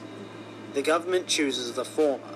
As soon as the projected famine is discovered, the government goes into full damage control, desperately trying to limit every source of food. MREs are cut by a third, food bank handouts are halved, heavy restrictions are put on the amount of food people can buy. It doesn't take too long before people catch on to this. As word spreads that there's a food shortage, people go crazy. Everyone starts rushing to the supermarkets, buying what they can, and looting what they can't. Fights break out over the smallest morsel of food. The government begins placing police officers at supermarkets, food banks, and anywhere else with food. The government also gives major movement orders to police departments. All the poor areas and refugee centres, the police are to withdraw from there. Better let them kill each other quickly than to draw out their suffering. The biggest problem, however, and the one that is the main cause, is the refugee crisis. The Commonwealth government makes it clear that it will not accept any more refugees, threatening to send back any more that come. The federal government is outraged by this news, seeing it as a betrayal. The nerve of them. After the charity they were shown, they have to pay back what they were given. So the government imposes new taxes on the COC to rehouse the displaced refugees. To ensure this is not rejected, the federal government contacts the military leaders in the CUC, ordering them to put pressure on the Commonwealth government if they attempt to resist. The military leaders begrudgingly accept. The Commonwealth government has no choice but to accept this, and has to deal with an extra 10% of income going to the federal government. Now the matter of the refugees has to be discussed. It seems the federal government will have to do something about these undesirables. On the west coast, further transport is shut down. Any ships already sent out are ordered to return and are emptied. The refugees can sort themselves out. But on the east coast, a great opportunity lies there. The ships on the east coast are given very specific routes to follow. Some of the captains find it strange that they have to sail so close to Cuban waters, but don't think much more of it. Simultaneously, the US fleet on the border of Cuban waters is given orders to deploy their submarines to intercept and destroy hijacked ships taking dangerous cargo to Cuba. The submarines move out and encounter the hijacked ships by the end of the day. The subs contact command for confirmation and are given the go-ahead to engage. The hijacked ships are promptly destroyed. The subs are all ordered to withdraw and leave the survivors to drown. The government soon announces what the Cubans have done. Unbelievable. How could they sink those refugee ships, leaving so many to die? The US is quick to increase its naval presence in the area, to ensure that its maritime activities are protected. Come March, the COC is feeling the full brunt of the food shortage. People are dying in the streets, and the government does nothing to stop crime in the poor areas. Anyone that can't afford to eat isn't worth protecting, leaving anyone that isn't already dead or dying from starvation to be at the mercy of the gangs that have formed in the vacuum of law and order. Riots break out over scraps of food almost every day. The government is desperately planting as many farms as they can afford, but it will still be months before there's enough food to feed everyone. The home states are doing better than they were 2 months ago, but every cent richer they are, every extra gram of bread they have is all from dragging the COC down so that they could bring their head back above the water. Yet it hasn't fixed the government's image in the eyes of the people. The only action that has affected that was the destruction of those refugee ships. But that didn't give them any favor. It only meant that most of the hateful glares were directed at Cuba instead. But no matter, the government will use whatever they can. The Atlantic Fleet has been inching ever closer to Cuba over the weeks, and Cuba is feeling the heat. They've moved most of their navy to oppose the American navy. Of course, theirs is significantly smaller than the American one, but they need to show that they won't be pushed around. Little do they know, this is what the US government is counting on. The Atlantic Fleet continues inching closer day by day, moving slightly to the left or slightly to the right as they patrol back and forth. In May, the first humans land on Mars. Even with the state the world is in, the event is watched by billions. The astronauts do their surveys, collect their samples, and leave after an elapsed time of 35 hours, beginning their 6-month journey back to Earth. In June, the Atlantic Fleet continues to move in on Cuban waters and call their bluff of naval retaliation. The Cuban Navy is dumbfounded how the US ships have the balls to just move towards them like that. They're hesitant to do anything against them, so they slowly shrink back as the US Navy moves forward, until finally the Cuban leadership orders action to be taken. The Cuban Navy begins firing warning shots, but the second they do, the Americans return fire directly at the Cubans. So the two sides enter open conflict, firing at each other. As much as the Cubans try to hold their ground, they're no match against the superior American ships. The Americans continue hammering the Cuban ships, sinking them one by one. It's not too long before the Cubans decide to retreat, but sailing in the opposite direction is not enough to dissuade the Americans. They keep firing until every last ship is underwater, and after that they keep on moving, closer and closer to Cuba. In response to this, the Cuban government has no other choice but to threaten the US with nuclear missiles, warning them to desist with their transgressions. This, of course, is what the US government was waiting for. This was the last mistake Cuba would make. Cuba threatening the US with nuclear weapons. This can't stand. They have to be stopped. The US government prepares their assets, using the same tactic that got them control of China.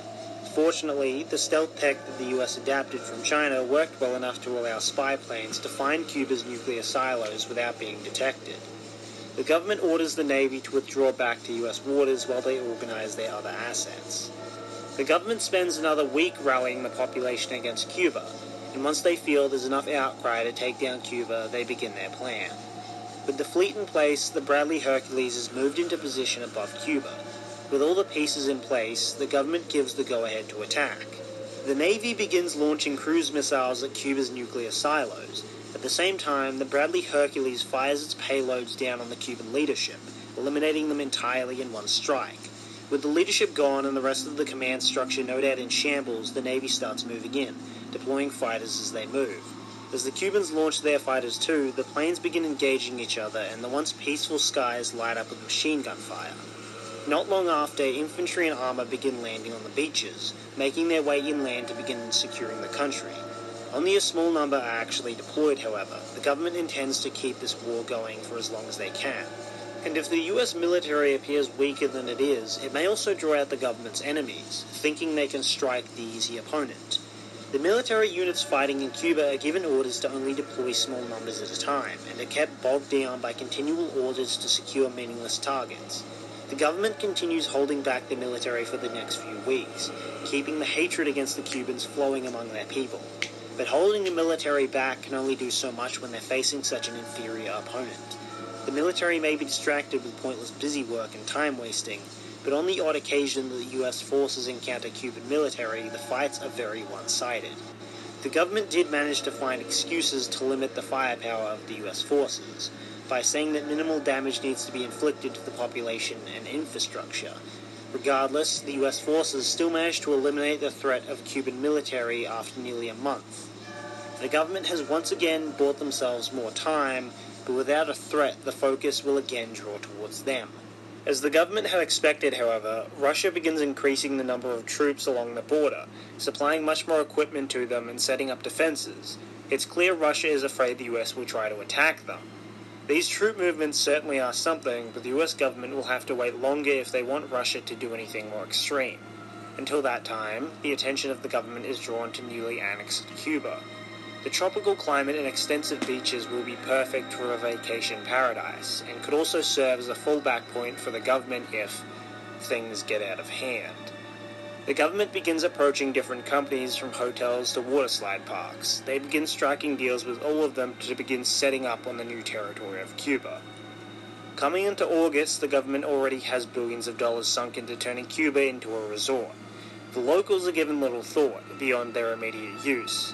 Some are employed in helping construct the massive new structures, but other than that, the locals are almost completely ignored by everyone. The territory of Cuba isn't even given its own Commonwealth government. It's put under the jurisdiction of the Southern Commonwealth. With the efforts of so many organizations and the government, the territory of Cuba becomes nothing more than a place for rich American tourists to relax on the beach, away from the hustle and bustle of the cities. On the other side of the world, however, the leaders of the most powerful remaining nations meet in secret. They discuss the current situation, the unending holy war carried out by America. 3 countries have already been consumed by the eternal hunger of the American empire. China only have themselves to blame, but it's Canada and Cuba that are worrying. The US seems to come up with a surprisingly large amount of justification to invade a nation when they need it. It's clearly a case of the US inventing reasons to act as they please. They cannot continue to take any more territory, lest they become too powerful for anyone to stop. So the leaders of these nations agree to form an alliance for the purpose of defending themselves if America moves one step more. So the Transcontinental Defense Alliance is created, including nations from all over the globe: Russia, Germany, the UK. Once word of this gets out, it infuriates the US government. Cowards! They've created a coalition to stand in defiance of us. This alliance does bring at least some advance to the government's pursuit of absolute power. They wanted an enemy, they got one. The drawback being that they can no longer directly fight Russia and draw out the pure righteous hatred against communism that has been instilled in every God-fearing American. No, the alliance is a different kind of enemy. Confrontation may never be possible, but that could turn out to be better. First things first, the government needs the alliance to show their true colours. What better way to do that than to request to join them? After all, their stated goal is to ensure global security. The US has brought peace to so many nations. The government extends their request to join the alliance, and as they predicted, it is denied. There can be no doubt now that this alliance exists solely to oppose the US. Their jealousy of true power knows no bounds. The government makes certain the public is aware of the impending danger of these foreign nations, and thus the new enemy for the public to hate has been revealed. Plenty of people are still swayed by this fear-mongering, but there's only so many times you can light a fire in the hearts of the people before it burns you back. The public is already so jaded from the years of war and thought policing, only the malleable will bend to the government anymore, of whom are becoming less and less common by the day. Those opposed to the government are resolute in their belief, and only grow more so with each manipulative tactic employed to win them over. Every single news report, every billboard, every poster telling people how they should think, who they should hate, who they should obey, drives another one to the secessionist militias. Yet, this still serves to benefit the government. As the country has been loosely united against a common foe, the government has gained a stronger hold over the country once again. To the government, the secessionist movements prove advantageous twofold. The militias have all sprouted out of, planted themselves in rural communities. These communities have become incredibly self-sufficient. Federal resources were being withdrawn from these areas and reallocated even before the government was aware of the threat of these militias. The militias have also proven to be excellent bait to draw out enemies of the state, allowing them to be taken out in one strike, which is exactly what the government plans to do with this thorn in its side. Too bad it can't see the other enemy rising up against it either. In the territory of former Mongolia, the lightly armed, far-spread US forces patrol the border to Russia. The whole damn place has been a dust bowl since Baikal and the other lakes dried up in the 2050s.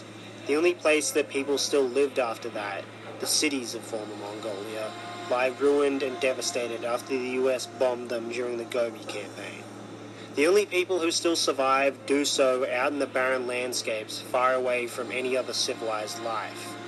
Little to the knowledge of the US, their enemies are moving against them. Patrols in the western region start coming under fire from the mountains.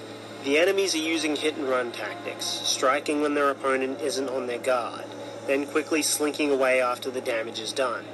The army begins sending more armored units with the patrols, but they soon discover the enemy is now using mines against them. Some of the mines are disabled and examined. Russian models, not decades-old surplus, modern ordnance. The army starts sending more troops to the region, but they're of little use other than targets for the enemy. The modestly armed rank-and-file soldiers can do little against an enemy that strikes out of nowhere from kilometers away. Increasing the size of patrols only increases the casualties with each mine detonation. Even the spearhead of America's military power armor, is at the mercy of the desert. The amount of sand blowing into every crack and crevice makes even the most robust armament require extensive cleaning and maintenance. After 2 weeks of getting flailed by a hidden enemy with no successful counterattack, Command orders an airbase to be constructed to support the patrols. An airfield is hastily constructed in the region and ground assault planes are delivered to the base. As more patrols are attacked over the next few days, they call out where to strike for the air support. This provides moderate success at the beginning. As soon as the enemies are located, their position is airstriked. This provides the US forces the opportunity to finally look at their enemies up close. When the bodies are examined, there can be no doubt. Chinese. Kitted out with Russian gear. Most likely PLA. Whether through sheer dumb luck or actual intuition, the rumors were true. To make things worse, the federal government discovers what the US military is doing in the Gobi Desert and completely forbids the use of any air support or any mass increase in activity near the Russian border. It almost seems as if the government is scared. So all the military can do is coordinate hits on their enemies with ground assets. Yet they have little to no success with eliminating the insurgents with their infantry. The armoured and infantry units on the border just aren't built for this kind of warfare. The Commonwealth requests desert specialized units, but the federal government steps in and denies the request, wanting as many personnel as possible in preparation for what comes next. The troops on the border are on their own, so they decide to just give up chasing these insurgents through the desert and switch to a defensive strategy. No leaving the bases unless necessary. Anyone seen within range of the base on the US side is to be taken down. This works for a very short while the insurgents no longer have targets to attack out in the open. Some even are taken down by American snipers as they get too close to the bases while trying to see what the Americans are doing. Even this fails as the federal government once again learns what the military is doing and demands they be watching the border for Russian movements. The military tries to extend out again, but quickly finds that in the absence of patrols, more insurgents have infested the area. The increased enemy density allows for more confirmed kills, but also leaves more Americans dead. The military forces decide to pull out and retreat back to the old Chinese border, where they can organize proper counter-offensives against the insurgents. The officers responsible for this order are court-martialed at the behest of the federal government, and the military is ordered to find every last insurgent using any means necessary. Wipe them out. The only exception is that they cannot engage enemies within 5 miles of the Russian border. Most of the military forces in the Sea are diverted to the Gobi Desert. Given the government's refusal to give them any resources to hunt down these insurgents, the military has to make do with what's available. There's still a few Marine units left in the COC, veterans of the Gobi campaign and still using their desert gear. They're the best weapon the military has. More desert gear is put into production, but will still take weeks, if not months, to outfit the troops with. So the US forces begin their hunt. But as they quickly discover, every usable road is paved with landmines, and every mountain is a sniper's nest. It soon becomes clear that they've walked into a trap. The troops on the ground can do nothing but wait to be attacked as they aimlessly search every corner for insurgents. The insurgents always reveal themselves eventually, and they always die eventually. The cost comes in the number of soldiers and Marines that die in the time that it takes for the planes to strafe the insurgents, or ground forces to surround them. As each day goes by, 10 men die, 1 insurgent dies, and another sneaks their way into the same area the day after. Reconnaissance flights show that the insurgents are likely getting supported by the locals. It's little to go on, but better than nothing. The military forces move out further to investigate the locals for insurgent activity. While the patrols ease up close to the old Chinese border, some of the insurgents begin moving forward. A couple even make it past the old border. They soon find their way to one of the nuclear plants out in the desert. The insurgents raid the plant, taking the staff hostage. As the military learns about the situation, they pull back some of the troops to assault the power plant.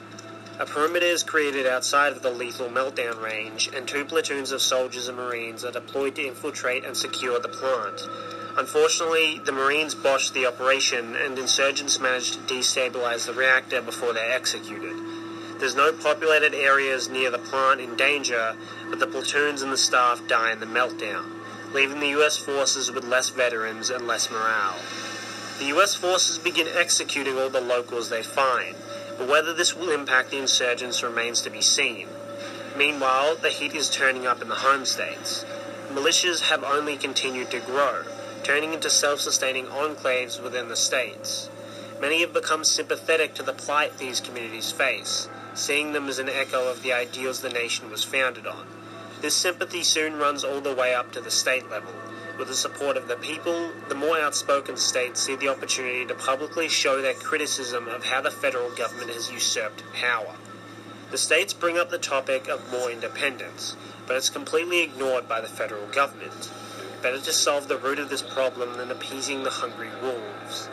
The government has been moving their troops, rearranging assets, preparing their media sources, all to take down these militia rebellions. And now the time has come. An army unit is deployed to one of the smaller communities. The soldiers are told they are to search the area for illegal substances and weapons. Once the soldiers arrive, they are greeted by militiamen. They're fully aware that the government does not like them and will try to find reason to exterminate them, but they won't give the government reason to. The militiamen stay calm and are polite to the soldiers. Some of them even serve together. The militiamen allow the soldiers to search the entire community for anything illegal. As the soldiers begin their search, they come under fire from an unseen position. All of the soldiers and militiamen take cover. After a brief moment of tension between them all where their guns are raised, they calm down and put the guns away. Without the soldiers and militiamen fighting, the men who open fire on them are quickly caught. Before they can be questioned, they bite down on cyanide pills and die in seconds. All that's known is that they weren't part of the militia, so they must have been trying to incite a fight between the army and the militia. Nobody knows who they are, but most have a pretty good idea. Suspecting what the government is doing, it's not long before many people call the media. The news spreads like wildfire, even as the government tries to contain it. The army deployed on U.S. soil, targeting militias. Even the men who committed suicide are identified as DIA agents.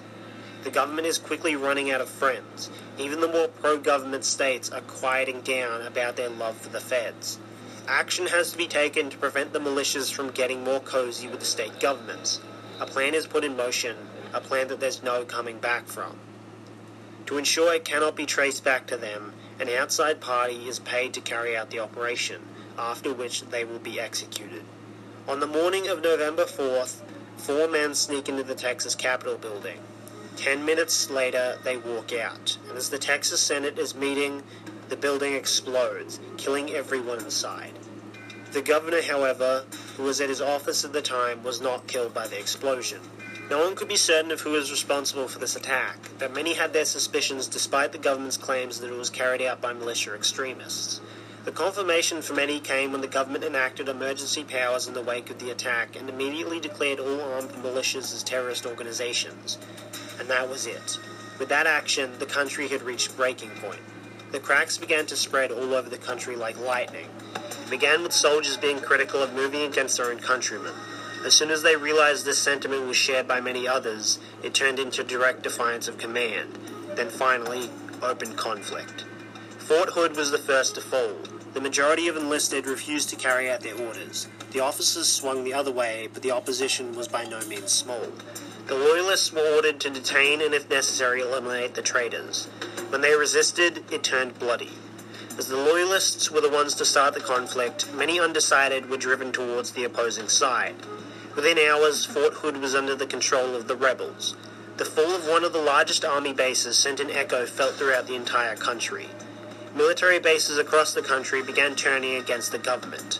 The National Guard leant more in favor of rebellion, while the federal forces swung more towards the government. In actuality, however, it wasn't such an easy split. Some army bases are taken over by rebels, some National Guard bases are taken over by loyalists. Some states are taken by rebels, the rebels are defeated by loyalist forces. After the first few days, Texas and the surrounding states managed to wrestle complete control from loyalist forces, subsequently allowing military units and some militia groups to provide poorly coordinated support to nearby states. This proves just enough in key areas to tip the scale for many states. The loyalist forces are unable to respond so rapidly as the population has largely turned against them. By the end of the week, the lines are drawn. The loyalist forces have withdrawn from the American South and much of the Midwest. Now they hold both coasts, while the rebels control the heartland of the country. The states that chose to rebel had to act fast to avoid being swept away in a counterattack from the government. The states quickly align themselves more formally and collaborate to reorganize their militaries. Still, the Union of States was more of a collection of different military forces than one coherent power. Yet that did not matter all too much, as the Union controlled the areas of the U.S. with the largest crop production. The Union could effectively wait it out until the Loyalist forces were desperate enough to attack them, where they could wear down the Loyalists with their defense until they were weak enough to attack. Much of the militia and military didn't like this idea, however. There was considerable outrage at the idea of waiting for the government to attack. But without certainty that there would be a unified move against the Loyalists, they had to wait on the governors to plan the next move. Meanwhile, the government begins requisitioning food and other supplies from Canada and China, making life that much harder for the locals. But still, they'll have to make a move soon to avoid a famine. The government prepares their forces to take back control of the Great Plains. Once the forces are ready, the attack begins. From both sides of the country, the force of the US government comes raining down on the rebels. Planes flood the sky to bomb their enemies. Troops cover the landscapes, moving to their targets. But as the invading forces soon find out, the rebels are much better prepared than initially thought. Anti-aircraft defenses have been set up at points of interest, ready to be deployed against enemy aircraft. Much of the first wave of bombers is taken by surprise and destroyed, so the ground forces move in. To counter this, the rebels have built up defenses around their anti-aircraft emplacements. As the government troops move in, they have incredible difficulty breaking through the rebel defenses. While the government troops have more armoured units, the defences make anything but power armour difficult to use. On top of this, the rebels have incorporated large numbers of militia and other volunteers, almost all of which are veterans of the previous war. These soldiers, hardened by years of battle, greatly outclassed the loyalists that are largely made up of conscripts. The rebels are too dug in and too skilled to take out. Even with the inferior numbers, the rebels decimate the government forces, pushing them back to their own territory. The government did not expect nearly this much resistance from the rebels. Now it seems they'll have to take more drastic action if they hope to win. The government starts ordering all available military assets to reinforce the borders of Loyalist territory. The troops in Canada begin moving back down to the home stage, and much of the Pacific Fleet begins making the trip round to the East Coast. In the COC, all US forces are to withdraw, take what they can and ditch the rest. The COC military forces are then sent to the front in the Gobi, while the US military withdraws from the area. As the military quickly discovers, none of the citizens are being evacuated. They are told that local forces will sooner than the first wave of ships arrive to take the troops back. It has come out that the leaders of the COC military are now collaborating with the insurgents. The military units that are supposed to be fighting the insurgents have been left to die out in the desert. By the time the first ships have left, the insurgents have managed to completely capture the city of Urumqi on the outskirts of the Gobi Desert. All this fighting, all this death, what was it for? All the years spent spilling blood to take land from those motherfuckers, and they're taking it back by the day. No, they won't. Of the remaining US forces in the Commonwealth, almost all of them turn away from the evacuation boats. If this war's going to end, it's going to end in fire. The troops mobilize towards Urumqi, preparing to fight one last time. They all know many of them won't survive, but as they say to themselves, this is still the USA, and this will defend. By the time the US forces arrive, they can see the insurgents are committing genocide against the locals. The soldiers move into the streets, mowing down the insurgents that come into sight. They thought the soldiers had run away like cowards. They were wrong, and now they're paying the price for their misplaced faith. US soldiers search building by building, putting down any insurgents they find. The US forces take heavy losses from this, and more than a few civilians are killed in the crossfire. But all that matters is for every dead soldier, there's 10 more insurgents face down in the street. The operation takes a week before the US forces declare victory, in which they shoot, burn, and hang over 500 insurgents. After the victory at Urumqi, the military dusts off the last few nuclear silos in the COC and launches them, painting the desert sands with warheads. The government was too afraid to take such action because of Russia and the other failed states of Europe, but those cowards won't do anything. Now the insurgents will have nowhere left to hide. They'll run back to their commie friends in the Kremlin, or they'll die from the irradiated sands of the desert. Now the insurgents have been dealt with, those who sided with them will pay the price, and this Commonwealth will finally know peace. With the refusal of almost the entire military force overseas to return home, the federal government will have to make do with far less reinforcements. With all the available forces ready, the second invasion of the plains begins. The defenders expect to see more poorly trained grunts coming to die for their corrupt government, but instead they are faced by massive green hulking monsters on land and the Third Fleet attacking their coasts. As the monsters press forward against the rebels, they're targeted like the tanks they are, but shrug off the bullets with little care and decimate the defenders. These monsters clear the way for the regular infantry units to move forward and destroy the anti-aircraft defenses, allowing the loyalist forces to swiftly gain air superiority. This allows them to pave over the first line of defenses. In response, the rebels begin mobilizing their heavy armor, and the militiamen prepare the soldiers to engage in guerrilla warfare against the enemy. The rebel armor finds small success in taking out the monsters that the loyalists deployed, but this still isn't enough. All available armored units are focused on killing the enemy super soldiers, while the enemy armor is left to the infantry to be taken out with mines and rockets. The rebels suffer heavy casualties in the next few weeks, but just barely manage to hold off the enemy from enough of their anti-air defenses to prevent enemy air superiority. The tanks continue to whittle down the enemy super soldiers, but the loyalist chain breaks from the rebels' guerrilla attacks, leaving loyalist armor and infantry so weakened that the super soldiers are cut off from their support, allowing the entirety of the rebel forces to focus on eliminating them. Even still, it's a massacre in the best case. The enemy super soldiers take out so much of the rebel defenses that if any other loyalist forces came in after them, the rebels would have easily lost all their anti-air defenses.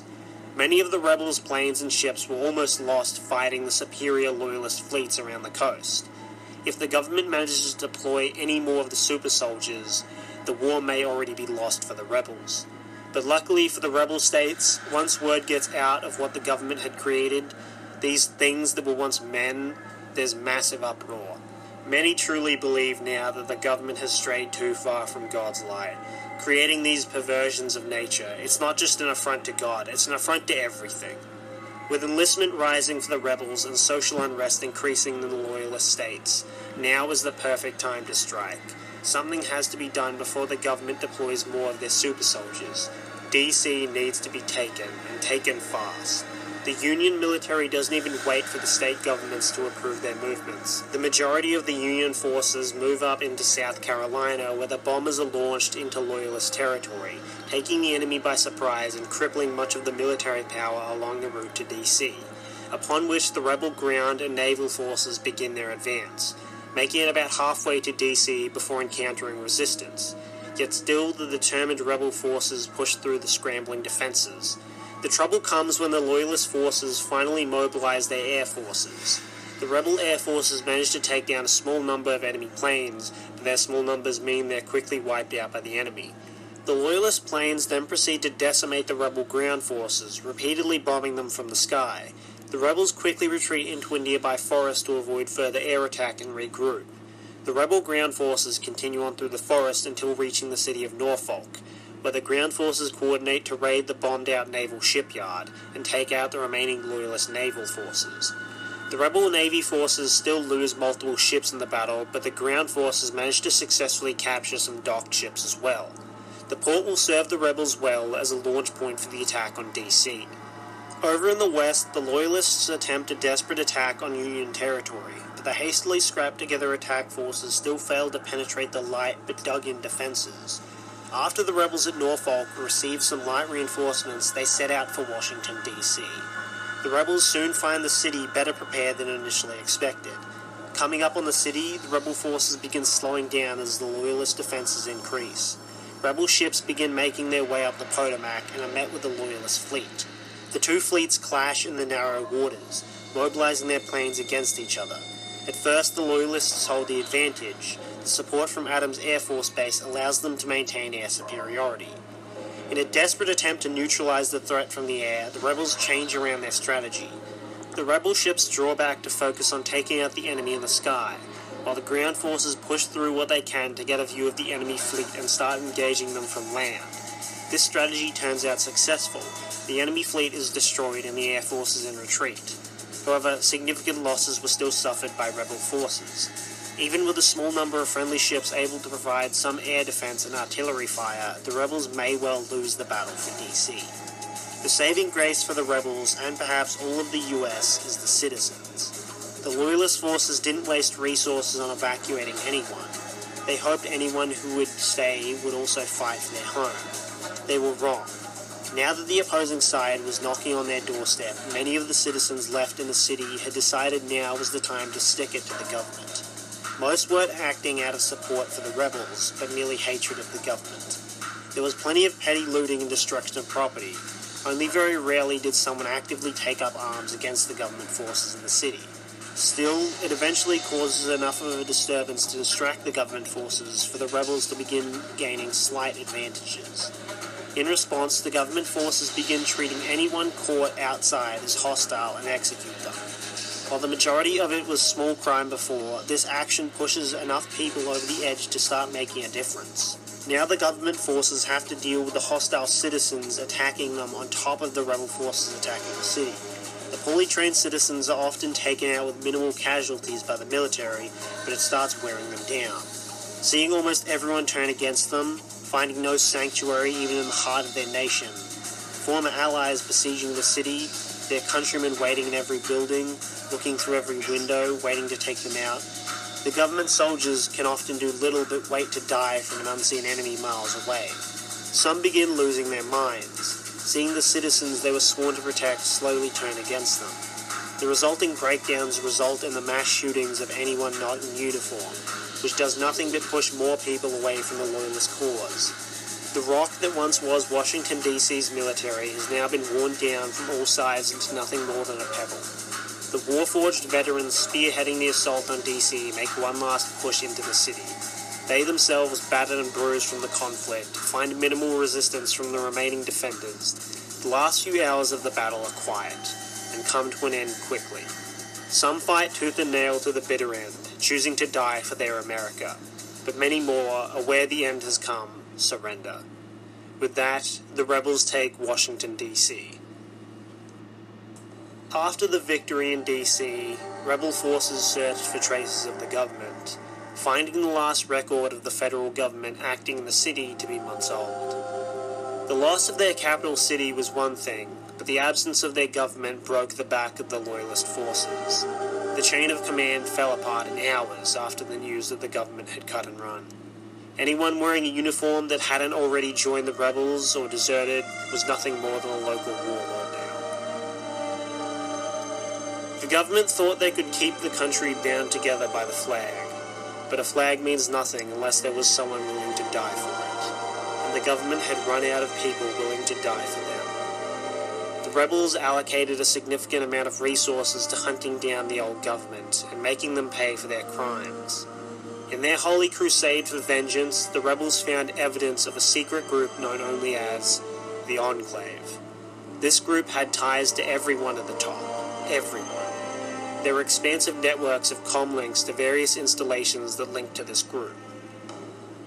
For the next few months, the military raided every laboratory, every office, every bunker with ties to the Enclave, finding the politicians and officers that had hid during the war. Taking as many as possible alive, they were sent back to DC where they would face justice, as they were hung from the Capitol building. In the vie for power that resulted after the toppling of the old government, the states claimed their own independence. The United States was such in name only. A weak federal government remained, but the states all more or less became separate nations, with China being the most powerful of them. The only thing holding them together was the moderately aligned interests and agreement to give the federal government control of the military in wartime, which would be sooner than they thought. Little did they know, near the end, the old government had been selling nuclear technology to other nations to fund the war, nations that saw the new governments as a dangerous spawn of the old one. These nations were rapidly developing their nuclear technology in preparation for conflict with the US. There was a new Cold War brewing, one that the US didn't even see coming. It would be the crucible that they'd be proven in. Whether they would be any better than the old government remained to be seen. One thing is certain, however. This time, the governments believed their own lies.